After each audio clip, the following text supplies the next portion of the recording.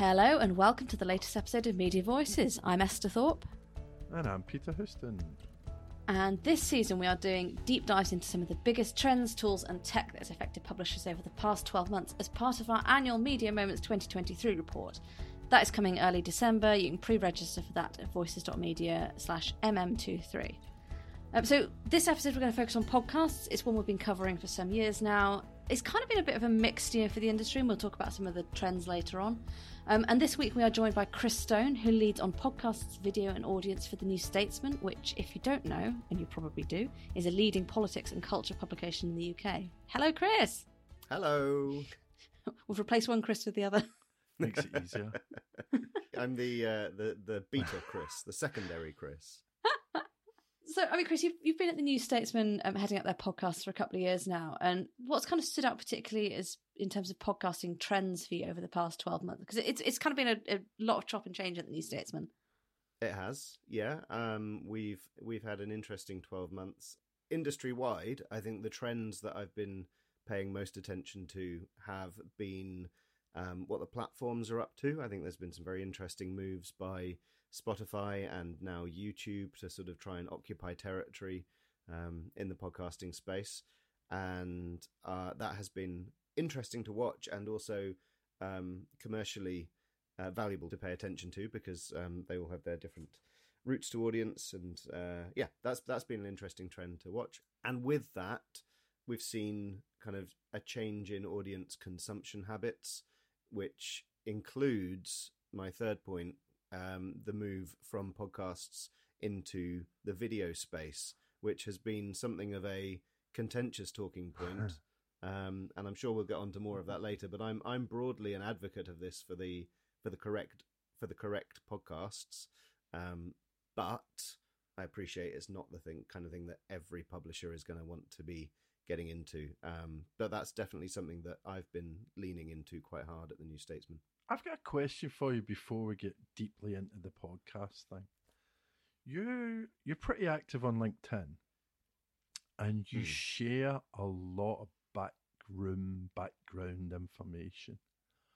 Why do you do that? Why do you spend your time sharing like that? That's not, well, I'm not criticizing you at all. I love it. I absolutely love it. But I'm just wondering, what's your motivation? The podcasting space, as you know, is a tremendously collaborative space. The podcasting community, in terms of creators, is tremendously collaborative. I find that the publishing industry historically is largely less so. And I've been learning a lot from creators, perhaps more than publishers sometimes, in terms of what we're doing with podcasts and video. And I guess my motivation is to try and emulate some of that spirit of collaboration and transparency and openness within the publishing community that I've seen being so successful and frankly pleasant to be around in the sort of creator community. Well, I mean, we love it. That's what we're all about. So more power to you. I just hope it doesn't get me into trouble. Yeah, there's always that. Chris, one of the things you mentioned in the first bit is you said about the change about people shifting to Spotify and YouTube. Is that people are sort of switching up from podcast apps they maybe used to listen to and going to YouTube and Spotify, or is that kind of a new area of listeners that people who just chill out on YouTube are finding podcasts on there? Yeah, maybe my characterization is wrong there. I'm not sure that shifting is the right word, but there's definitely audience growth on Spotify and YouTube. We still see about 60 to 65% of our listeners coming through Apple Podcasts. But Spotify is definitely a growing audience base for us. And now YouTube, the views that we're getting on YouTube to our podcast content is greater than the number of downloads that we're getting on podcast platforms. So YouTube has effectively more than doubled our listenership. I think that must be new audiences. It's really hard to tell, right? But I think they must be new audiences because otherwise you'd see the number go down on one side and up on the other, but it's not. It's staying the same or going up on the podcast platforms, and it's going up significantly on YouTube, for example, and it's going up on Spotify. So yeah, it must be new audiences. Maybe shifting is wrong, which is like, that's a good thing for the podcasting community, right? That's new audiences coming to podcasts. But you've not just stuck a camera in front of people recording, right? You've put some thought into it, but it wasn't very good. Well, go back to LinkedIn, right? I saw a post the other day. Someone saying, recording people sat with headphones, sat around a mic is probably not the most interesting thing in the world. You've thought about it. You haven't just done that. So it's evolved over time, right? So when I started at the New Statesman, they already had a podcast that was doing well. They didn't yet have any video. My background is initially from broadcast and then from kind of publisher video. So I was doing video before I was doing podcasts. And at the New Statesman, it was, here's a podcast. We don't yet have a video strategy. Can we do anything with that? And so to begin with, we were experimenting with what our video strategy should be. We produced a bunch of different content and put it on, used a number of different platforms to see what worked. And I was initially very skeptical about long-form interviews or long-form conversations on YouTube. Very skeptical. My sort of broadcast head was like, well, why would that be interesting? Where's the pictures? But I was really quite surprised to see how popular some of our long-form conversations were very early on. And over time, it became clear that although some of our kind of location features had done quite well in video, some of our explainers that we produced with kind of somebody talking to camera, explaining a subject, maybe based on an article that they'd written, with B-roll and archive and stills and graphs and things to illustrate. Although some of those also did reasonably well, the stuff that got the longest view through and the greatest traction was some of our interview content, which really surprised me. That's partly, I think, because YouTube rewards view through as it takes that as a signal of audience satisfaction and therefore promotes that video to more audiences. So that's one thing, as long as the content is compelling and drives that view through. But when it came to deciding, okay, right, how are we going to make this strategy work kind of long term, really the deciding factor was this stuff's getting good view through, and we're already producing all of this spoken word content in podcasts. So let's bring the two together. And now really the podcasts are the spine of our audio and video strategy. We produce other video content around that, but the podcasts are like the spine of our audio-visual strategy. And what we've done is I've built a studio that is a hybrid podcast video studio and kind of baked video into the production process throughout. So we have a full-time podcast producer and a full-time video producer.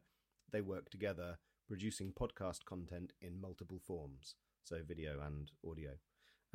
So it's not just putting a camera in front of some people talking around a microphone. It is a broadcast studio that has, a multiple camera setup with a vision mixer and lights and all the rest of it. So it's taken a bit of effort to set it up, and it's been quite a journey to get the YouTube traffic up from effectively 0 to where it is now, which is I think it's 86,000 subscribers at the moment. It's taken us kind of 2 years to get to that, but that growth is accelerating, and I think will pay off in the long run. But it is a kind of a long-term play. Do you think it helps having, I don't know, well-known politicians on the other end of those interviews, or cultural figures, or even people like Armando Iannucci or Andrew Marr? Do you think that makes a difference? Like properly well-known names? Yeah, 100%. Andrew is our most popular figure on YouTube by a long way. The videos and podcast content that we make with him has driven a lot of our growth. So like there is a testament there to the value of having known name talent, right? And that's an investment, that. So for publishers, like that is something that needs to be considered as an outlay at the start, right? But it's interesting that Andrew isn't the only thing driving traffic. His contributions have definitely been a significant driver in our growth and in the acceleration of our growth. But our most viewed video on YouTube is not an Andrew Marr piece. It's a piece that our business editor Will Dunn did about the Great Housing Con in the UK. So like that is a sort of what you might see as a fairly esoteric subject, but it impacts a lot of people and there's a load of interest on it on YouTube, and I guess we found a content gap there. So 18 months ago, YouTube podcasts wasn't a thing. It's kind of something they've developed in response to the fact that podcasts are doing like weirdly well on the platform. Have you noticed that there's been a change in what you've had to do as YouTube have developed that podcast? And I think it's only just launched in the UK recently, hasn't it? Yeah, a couple of days ago. Is there been a change in what they're looking for now that they've got that specific podcast area? Yeah, so this for me this year has been sort of a game of trying to understand what YouTube were doing with their podcast platform, because I was at events like the podcast show. I had the YouTube MD talking about what they were going to be doing with podcasts on YouTube, and it was the same at the podcast show last year as well. Actually, they had a couple of sessions on YouTube, and they were kind of teasing that they were going to do something. I'm not sure they've been quite sure what they're going to do with either for quite a long time. Yeah, maybe. It has been a little bit confusing trying to predict what the new feature was actually going to look like. But Alison Lomax sort of teased it quite heavily at the podcast show last year and was encouraging podcast producers to kind of get involved with kind of putting their podcasts on YouTube. And I think part of the reason it's confusing is because there was, for a while, for me at least, I mean, I may have just completely missed the comms, but for me at least, it was confusing to know whether YouTube were after audio podcasts that they would publish as an audio experience, or whether they wanted us to continue making video podcasts. And I wasn't quite sure what this feature was going to be. So for a while, we experimented with publishing our content as both video content and an audio-only experience, and that failed abysmally. It was a successful experiment because it proved what not to do, but it absolutely killed our channel growth. We had by publishing effectively duplicate content, we were publishing the less engaging audio only experience first, by which I mean it was the automatic output from Acast, so it was an audiogram waveform and a frame of the New Statesman podcast logo, not an engaging watch by any means. We were publishing that first, and then later, because it took longer to make, we were publishing the video content, the video version of that. And what would happen was the audio-only piece would go out, it wouldn't get much view through, which the algorithm would take as a negative signal, so it wouldn't promote it to as many people. And then we publish the same content later in video, and the algorithm presumably would look at that and go, well, I've already tried that content on these people and they didn't like it, so I'm not going to promote it as much. So it completely killed our growth. And there was a horrifying moment when I saw our subscriber growth go into negative numbers, and I thought, oh god, I've got to do something now.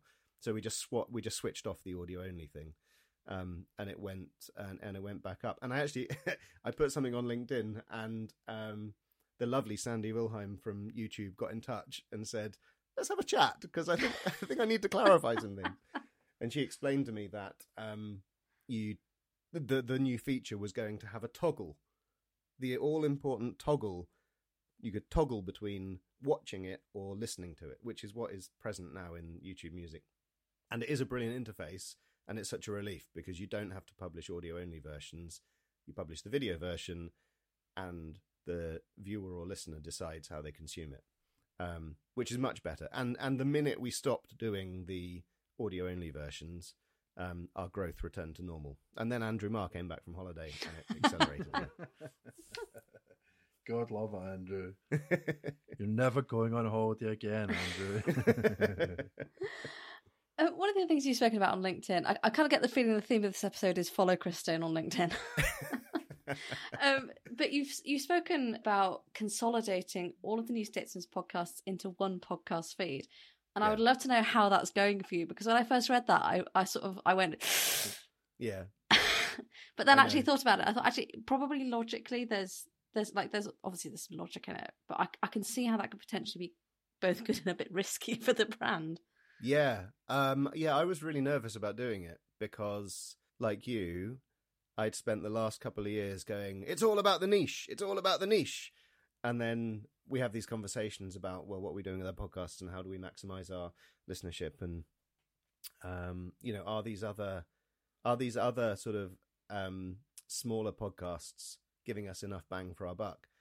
And sort of a group of us internally kind of went through this process of looking at it and thought, well, we've got this one podcast which is called the New Statesman Podcast, which has a very specific theme of covering UK politics, so Westminster and the devolved nations politics. And our audience come to that for that reason. It drives like 80% of our listenership. To make one of those podcasts takes the same resource as to make a World Review podcast, which gets, it was getting maybe a quarter of the listenership. Could we be spending our resource better, basically? We're already doing two additional podcasts. What happens if we bring them all into one feed? Will our audience come with us? And, is that a better reflection of the New Statesman? If it's called the New Statesman Podcast, then surely our audience would tolerate some additional content from the New Statesman. I don't think that's quite the full, that's not quite the full picture. Or that's not quite the end of the thought process, because we're still kind of working through it. But I think what it's made me think is, what it's forced me to do is to think about what is the niche that we're appealing to. Is the niche UK politics? Is it a topical niche, or is it a thematic niche, or a tonal niche? And I think all of those things are part of the picture.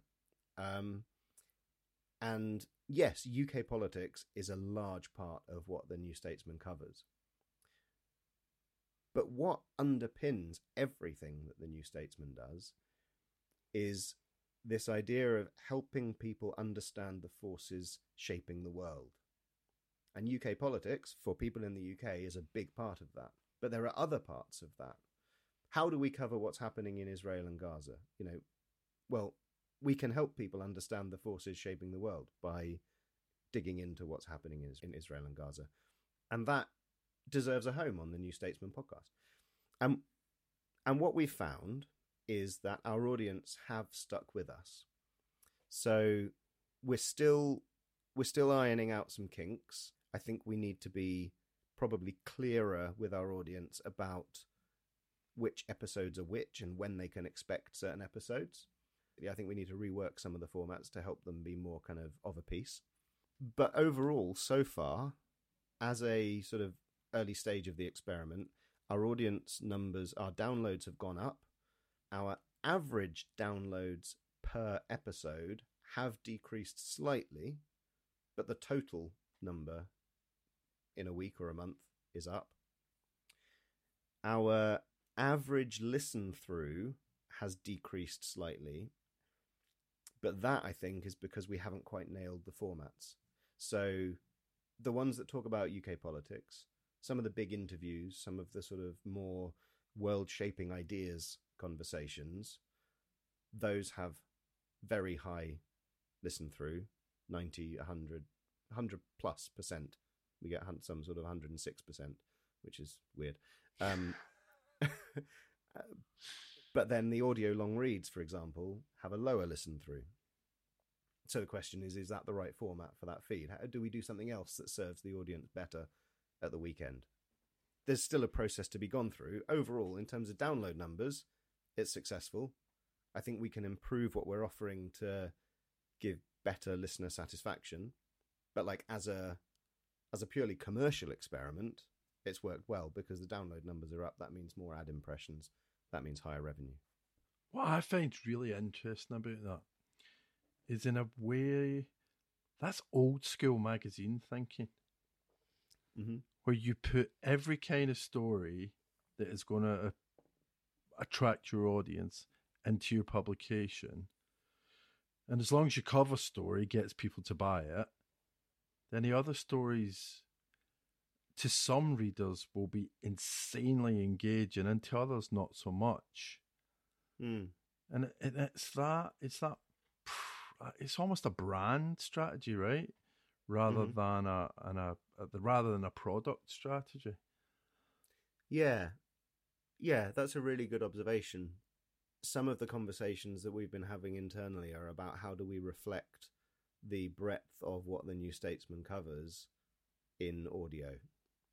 So how do we make the feed reflective of the magazine, for example? And it's interesting for me, having come... So I was at the Evening Standard and at the Telegraph before this, which are very much about breaking news coverage. They're about the rolling daily news cycle.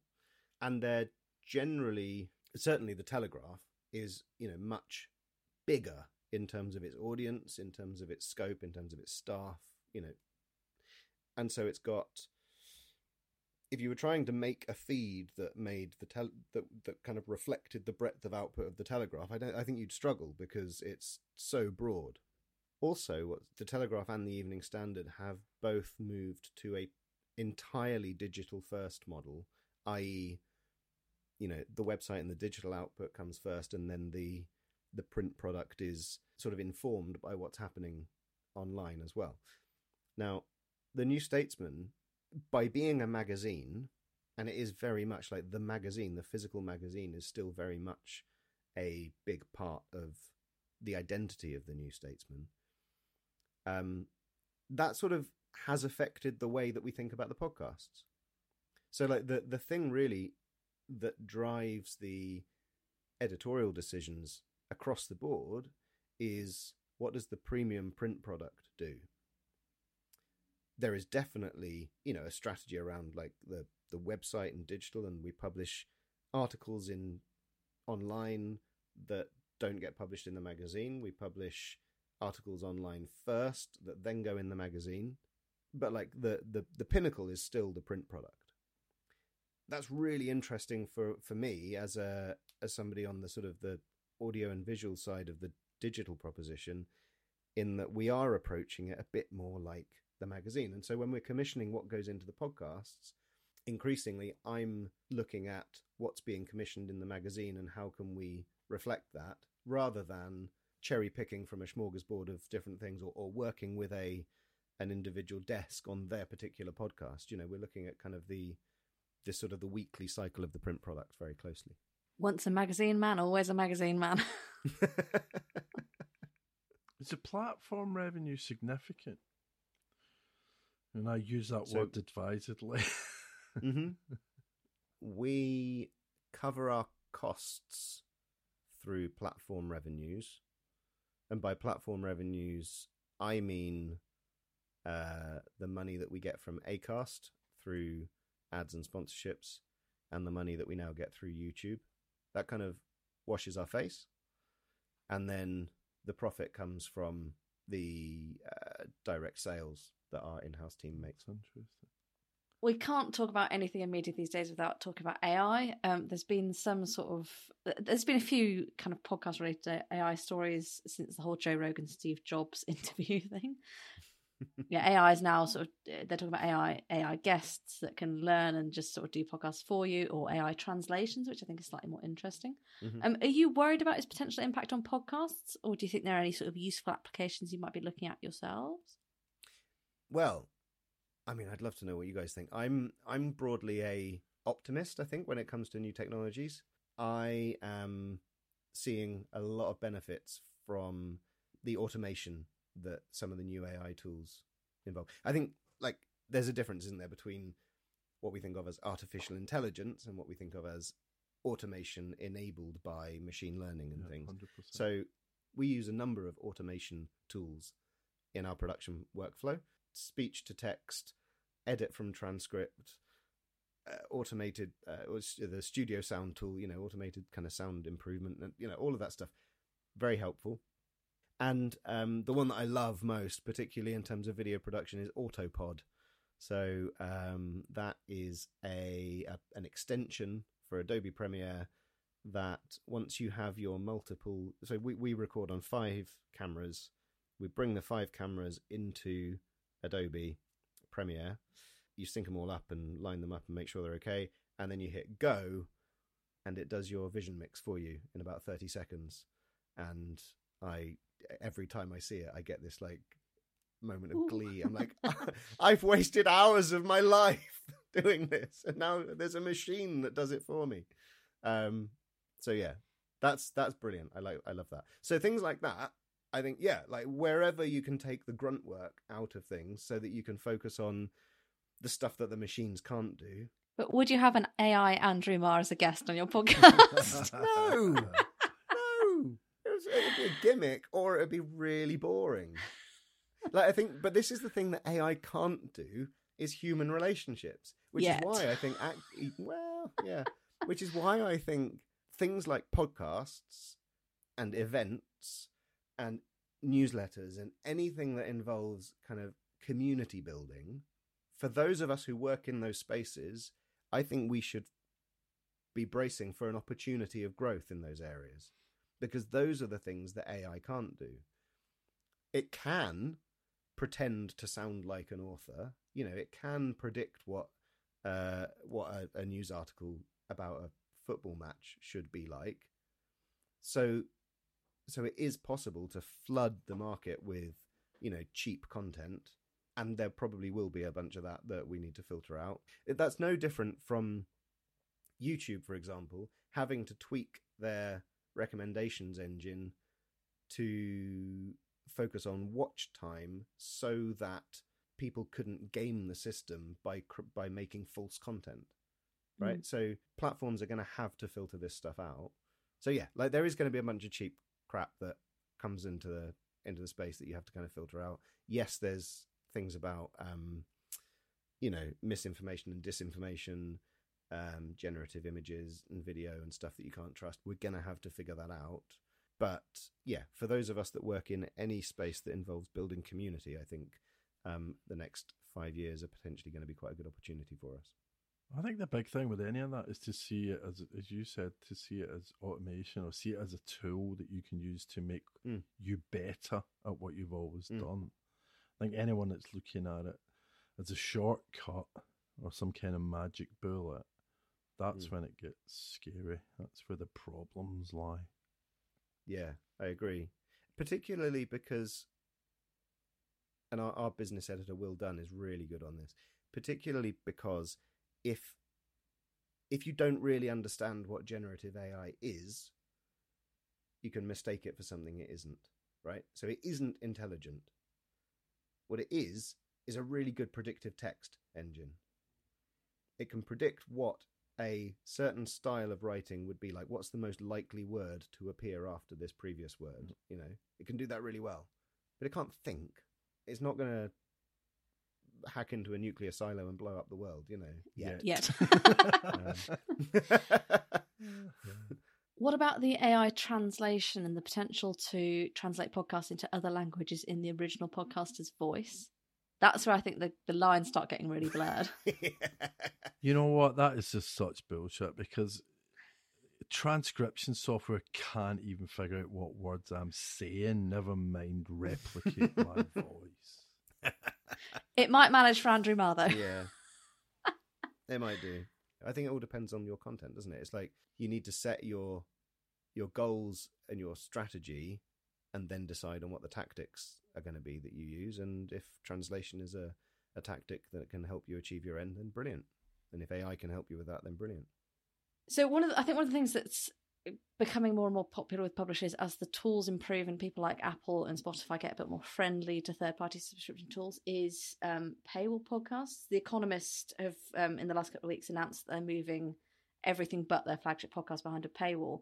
I mean, given that the New Statesman is also quite heavy on its subscription strategy, what are your thoughts on that?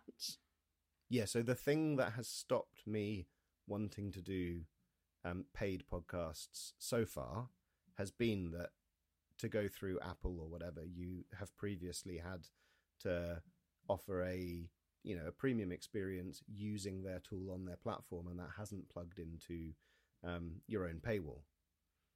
As that changes, then the offering becomes a lot more interesting to publishers because, Substack is the same actually at the moment. We're having a live conversation about, do we charge for newsletters on Substack when the person who subscribes via Substack is only getting the Substack subscription, then not getting access to the rest of our content? How does that work? Same conversation.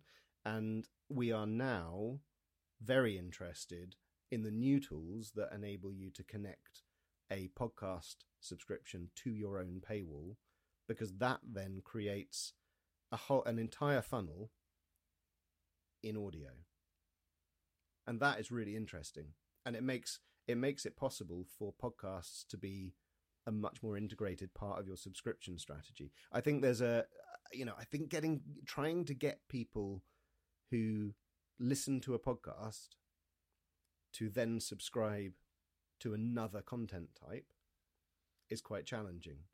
So if you're a podcast listener, you're not necessarily going to want to buy a print product. You're not necessarily going to want to subscribe to read the articles online. You have already demonstrated that you enjoy listening to content rather than reading it, for example, or as well as reading it. But, let's say for the sake of argument, your behavior is that you like to listen to stuff. If our paywall is only for the digital stuff, for the print or for the website, there's a bit of a leap to ask somebody to make. But if we can complete that funnel in audio, and by subscribing to a premium audio product, they also get the benefits of being a New Statesman subscriber in our other media types, then that's really interesting. Do you think there's a bit of a barrier there with people? Podcasts have been free for so long. Do you think people will be a bit more reluctant to pay for them? Or do you think that there's this general kind of acceptance that this stuff costs money to make? Yeah. And people need to start coughing up for it. Yeah, I really don't know, to be honest with you. And I was thinking about this. How do we structure a premium podcast offering that is enticing to people? It's something I don't have the answer to yet, because I am genuinely concerned that, if we did what The Economist have done and took the majority of our podcasts behind a premium paywall, I think that might overtip the balance into audience frustration rather than kind of adding value and having a value exchange. Yeah, I mean they haven't launched yet. I think they're literally launching any day now, and I think they're not nervous, but they're definitely sort of going to watch it very, very closely, because they're keeping their intelligence one, which is their flagship podcast, in front of the paywall, and they'll use that to kind of trail shows and stuff. I will be watching what they do very closely. Yeah. So podcasts are something that we've spoken about for a number of years now as like something big publishers should be paying attention to. It feels like there's been a little bit of a kind of hype cycle crash this year, where quite a few companies have sort of scaled back on their podcasting efforts.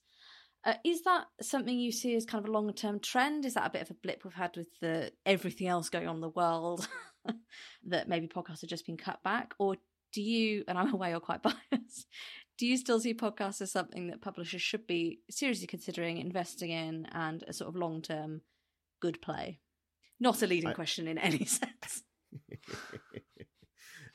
Two things about the dip, if you call it a hype cycle dip. I think, one, potentially you could take that as a sign of a maturing market. Mm-hmm.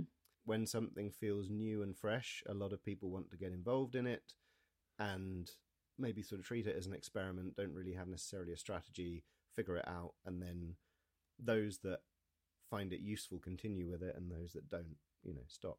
So there's part of a cycle going on there, isn't there, where it's big, it's new, it's exciting, there's a growth thing, and everyone sort of goes, oh, it's not really working for us. We're going to try something else. And some people go, well, it's really working for us, so we're going to double down on it. So there's that. I think there's definitely something about like what's been going on for the last year or so. And there is a tightening of the purse strings in publishers all over the place. I think what that means is that CEOs and boards are looking at return on investment very closely. And I think in a boom period, it's fine to speculate. You know, you've got a bit extra, you can speculate in different areas, see what works, see what doesn't. But with a contraction, naturally, we all kind of look quite closely at where our profit margins are and what's costing us money, what's bringing money in, and then we adjust our strategies accordingly. And so, you know, I mean, for us, that's been this, if you like, the speculation bit is launching new feeds. And the kind of the contraction bit is, well, let's try doing it all in one feed and maximizing the return on investment that we're getting. You know, we have the benefit of having a successful podcast that's been running for a long time already, thanks to the work of people that have come before us. So that's a really beneficial position to be in. If I was just starting a podcast department in a new organization that didn't yet have any audio, and I wasn't yet seeing any return on investment for that, then I wouldn't be surprised to be getting a tap on the shoulder, you know, and sort of, what do we do? Is this really the best use of our time, you know? So how would you answer that? So imagine I'm a publisher, I've got a podcast unit that's maybe not doing so great, but I want to go into 2024 with a bang. What's your advice to someone doing that? I think what it requires is really clear strategic thought from stakeholders at the very top of the business, as well as the individuals that are actually making the podcasts. I think what it means is that you just have to be a lot clearer about what is it that we are hoping to get from this podcast, and then thinking very carefully about how we're going to make sure that we maximize that return on investment.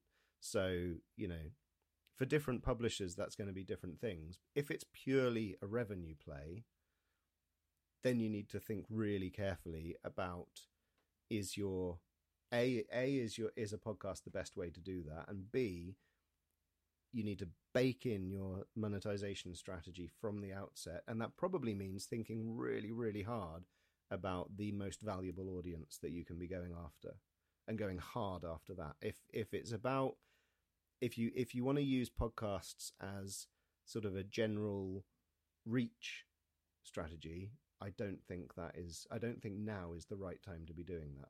I don't think podcasts are the best way to get extended reach. I think they are a really good way to dig deep. And what I mean is, you know, dig deep in a specific audience. And so if you can do that well, then you can start to extract the value from that. And, you know, for example, one of the things that we're looking at very closely is not just our revenue, although that is very important. Another one of our big strategic goals is impact, particularly as we head into 2024, and we're looking towards a general election, and Labour in the ascendancy. The New Statesman is, you know, of the left. So it's potentially a really interesting year coming for us. So for us, one of the things that we're looking at is the impact that we can have through all of our media forms, podcasts and video, as well as the magazine and the website. That is a strategic goal, and we need to figure out how we measure that. So my advice would be for podcast producers in publishers that are maybe feeling the pinch, have a really good think about what is it that your podcast is designed to achieve. If it's not designed to achieve something that will drive measurable returns, then can you tweak your strategy to redirect it in that direction? I think one of the things publishers forget all the time is money. You know, we did. It took us a couple of years to actually figure out how 7 years money from this. Yeah. So I think you're right. Having that commercial strategy baked in is a really big deal. I also think that the the idea of developing, we overuse the word niche, but that kind of, those super fans, like super serve your super fans, I think is a really big deal for podcasts, because I do think there's got to be an amazing Venn diagram that brings together podcast listeners that are general podcast listeners, special episode listeners, newsletter subscribers, magazine subscribers, website visitors, drive-by that Venn diagram must be. We should figure that one out, Esther. Yeah. You should figure that one out, Esther. Great, thanks. I just think that'd be an amazing Venn diagram. Yeah. Yeah, I think your point about podcasts aren't really about, and I think this has been a learning curve, is that they're not about reach. And you can find new audiences, but you're not going to get hundreds of thousands of millions of listeners. But they're much more for developing that close relationship, and that I know a lot of people have said, they're a great retention play. Yeah, and that's more where they sit rather than it's not a top of funnel thing, really. Mm. Well, thanks so much to Chris for joining us. Where can we find you if you want to follow all your pearls of wisdom on what you're doing with the New Statesman podcasts? The best place to do that is LinkedIn, and I am LinkedIn at Chris Stone TV. And if you really want to sort of get some like esoteric ramblings, then you can find me on Twitter or X or whatever it is. But it's a bit rubbish now, isn't it? And we will, of course, be dealing with podcasts as a chapter in our Media Moments 2023 report. You can pre-download that at voices.media/mm23. And we have an AI event. Of course we do. MX3 AI is on the 7th of December in London. We're working with our good friends at MX3 to put this on. We'll be exploring all things AI, the opportunities for publishers, probably talking about some of the challenges. The agenda will be coming soon, the next week or two, but you can go to mx3ai.com for more information as it comes out. I was just about to start this section with, if you've been affected by any of the issues in this podcast, but what I mean to say is that if you help is available. If you want to chat about any of the points of raised in this podcast, if you want to disagree with Chris, or if you've got experiences of your own to share with your own podcast strategy, we've actually got a community where we've got some podcast posts, or you can start a podcast topic. You can sign up to that over at voices.media. There's a community tab, and we'd love to see you there. There's quite a bit starting to go on. So until next week, when we'll be discussing something else, organised as usual. We'll see you then. Thanks again, Chris. Thank you. Bye. We still need a sign off. We do need a sign off.